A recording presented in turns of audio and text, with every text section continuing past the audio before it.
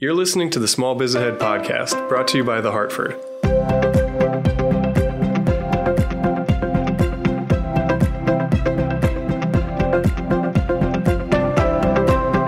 Hey everybody, and welcome. This is Gene Marks here on the Small Biz Ahead podcast. I'm bummed John Adakonis is not here with me today. I can't believe he's missing out on this conversation about tax deductions. My gosh, what a coincidence that for some reason he was unavailable. No, I'm just kidding. He actually had a prior appointment, could not make this conversation, but that's okay. Because listen, I'm the accountant here, and I've got a colleague and a partner in crime here that is also an accountant and a CPA, Hal Rosen, who is joining us today. First of all, Hal, let me first of all thank you for taking the time out of your day and joining me for this conversation. Well, it's good to be here. I always like to help small business people. It's at the heart of my practice is what small business people do. So I'm glad to help. I am glad to hear that. Now, Hal, you're a partner at Haney & Company. We will give the website as part of the show notes, but I believe it's HaneyCPAs.com, HAYNIE CPAs.com. Is that correct? Right. And CPAs, because there's a former part of the company that spin off that's HaneyCPA.com. So that sometimes is confusing. So we have the S on the end of CPA. And you are a CPA as well, correct? That's correct. That's right. For how many years now? It's been 43 years since I got my license. Oh my goodness, that's a long time. Wow. I mean, did you take the CPA exam like on a stone with like a chisel, to put in your answers, or? It was all manual. We didn't have computers when I took that. Yeah. Actually, mine was as well. I got my CPA in the 80s, and I don't even practice accounting per se. I don't do tax returns. You know what? I was never a good CPA, Hal. For me, like if it's close enough, it's good enough, and that's probably not the way you want to be if you're a good CPA. But I've kept my certificate over the years. I worked so hard for it, and I'm proud of it. And I do use it, for writing and all that. It's a great profession. And so you've been doing this for 4 decades. Is amazing. You're based in Salt Lake, is that right? Salt Lake City? That's right, Salt Lake City. That's great. And tell me about your practice. Are you a tax guy, or are you a general financial guy? Do you deal mostly with small businesses? I deal mostly with small businesses. I'm part of the tax department. I'm phasing out of taxes right now. In the last about a year and a half, we've been implementing an automated bookkeeping system, and using technology to get out of manual entry and let computers and the machines do more of what they can. I've used QuickBooks since DOS version 1. I actually have my original diskettes framed on a bookshelf here. So I got on the QuickBooks bandwagon right from the beginning, and lots of other CPAs at the time were saying that's a joke of a program. It's not right. It doesn't do things like the correct way. In other words, journal entering all the changes and fixing everything that way. But I looked at it and said, well, it's right for my clients. Yes, because it's inexpensive. I can fix their mistakes in a hurry. It's user friendly. Now the DOS version was very plain, but it was lightning fast. And so it was just great for my clients. And so I've just built up a practice over the decades of using QuickBooks and helping clients with QuickBooks. I have to ask you, being that you're in that technology world, and we are going to get into the topic of the day, which is the qualified business income tax deduction, the small business pass-through deduction. But before we get into that topic, you mentioned QuickBooks. Part of Intuit is TurboTax. There's a lot of competitors for tax preparation software that both individuals and small businesses use. Just very quickly, what are your thoughts about tax preparation software? Can it replace a CPA for a small business? Do you ever advise a small business owner to just get TurboTax or H&R Block, or do you not advise doing that? What are your thoughts on tax prep software for the small business owner? I have never advised either one of those.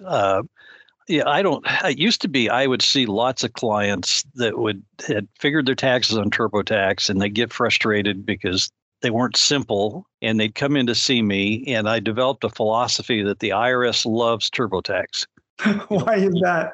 It's because I found people on average overpaid their taxes by $3,500 by using TurboTax. Oh my goodness! Wow. Okay, that's a warning. TurboTax tries to help people, but when you get into businesses and such, and this is why the people came to see me in the first place, is they just didn't know all that was going on, and they ended up double counting income. They ended up leaving off expenses that should have been deductible. And if you got W-2 income and maybe some interest, and you're trying to use TurboTax, it's probably just great.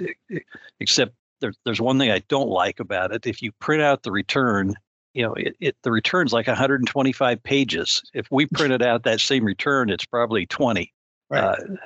They think they've got to print all these schedules and schedules that could fit on 5 pages. They expand to to 25 or 50 or whatever. So they, for the right people, they can help. But if you're in business, you really need somebody like us that can help you, that knows what's going on, and that's what we see, and that's how we help people. That other company you mentioned, I would never recommend them, because they bought out my tax software company that I'd used for decades, and in 4 years destroyed a wonderful company. Oh gosh. Well, I've just gotten emails from both of those companies, and they've now pulled out of their sponsorships for this podcast. So thanks a lot, Hal. I appreciate it. No, I'm just kidding. They're not. One of them I didn't give by name.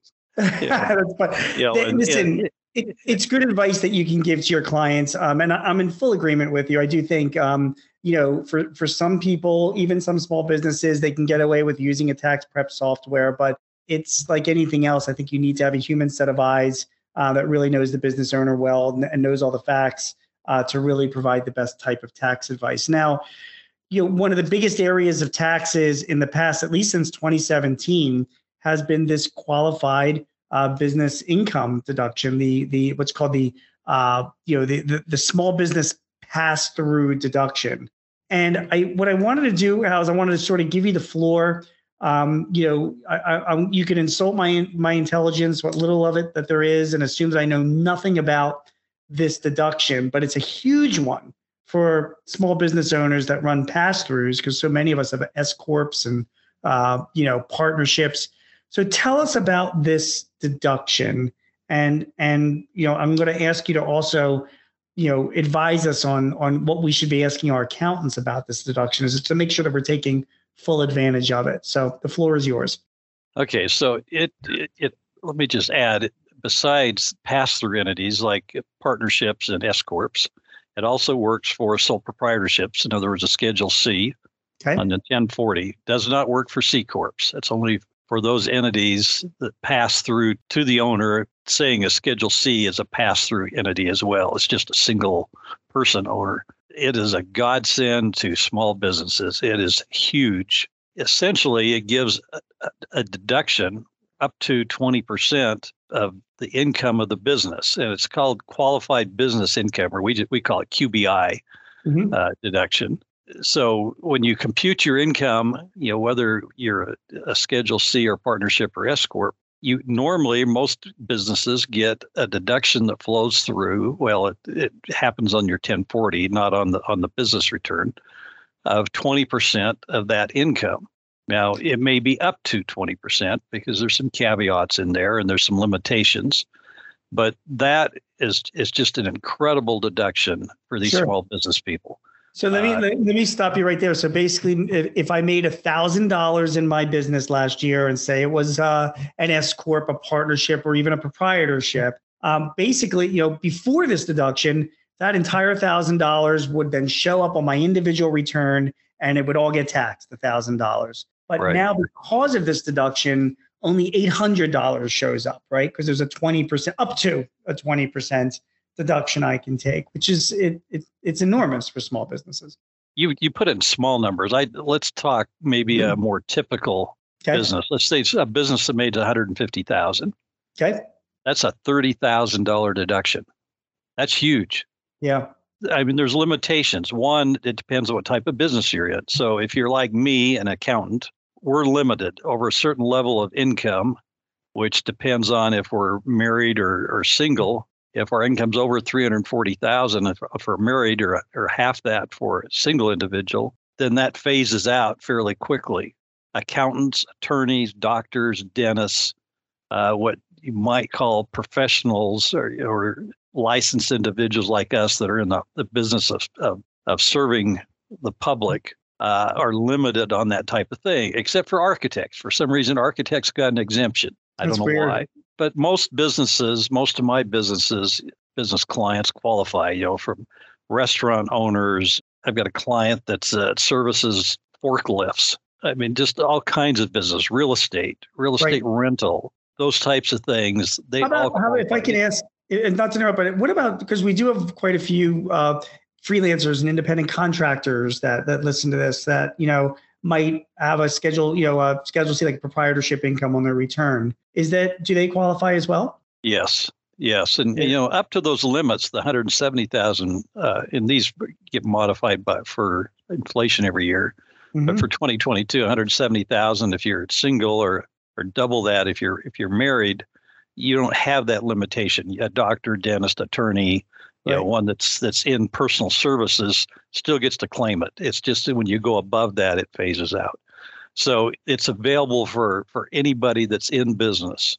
Depending on what your income is and what your tax is, there may be even a limitation there, and you don't get the full 20%. But I would say 90% plus of my clients get the full 20%. So it's unusual that you don't. And let me give you an example. I've got a client. They own 2 restaurants in Idaho, in the Boise area. They're Hispanic restaurants. This couple, they work hard. They work really hard. They didn't go down when COVID hit because they had drive-through service. They made in excess of $800,000 on these 2 restaurants. That's $160,000 deduction they got off of this. That's amazing. And we made them. A few years ago we made them into an S corp, and so we fixed. They were taking too much W-2 pay out of it. They ended up saving, I think, about $75,000 in 2018, which was the first year this was available. That's just incredible savings. And I've seen this across the board with so many of my clients that it really has helped. Is it a complicated calculation to make? Has it been more difficult for you as the accountant for a lot of these clients to take full advantage of this?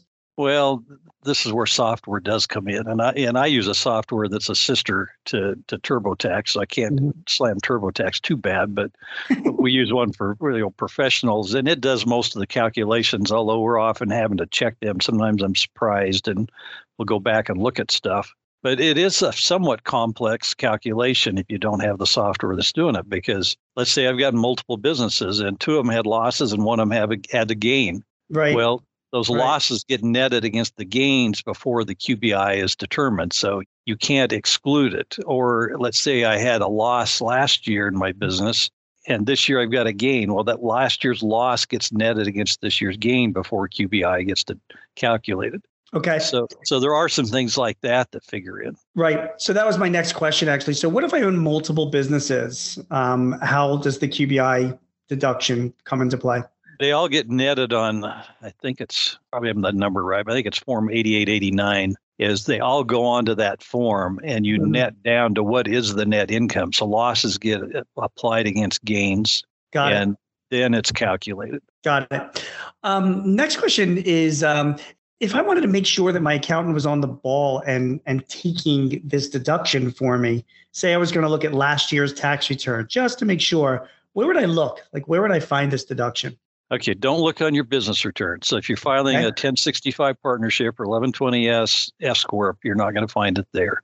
It flows through to your 1040. So, if you're on Schedule C, that's on the 1040 anywhere. So that's where you want to look. And you should have that Form 8889 that's in there. And you're going to see it before you get to taxable income on your 1040. So you're going to have income, you're going to have itemized deductions, that all comes off. And then you're going to see the QBI deduction coming off before taxable income is calculated. And taxable income is what determines what tax bracket you're in and the calculation of your actual income tax.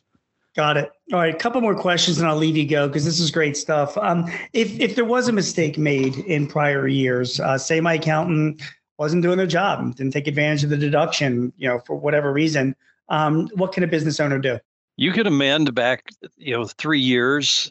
Typically, we say 3 years after after you file your return or the due date of your return. So if I filed, and we're talking the due date of the 1040 here, which has generally been April 15th, except for the last 2 years, and even this year it's April 18th.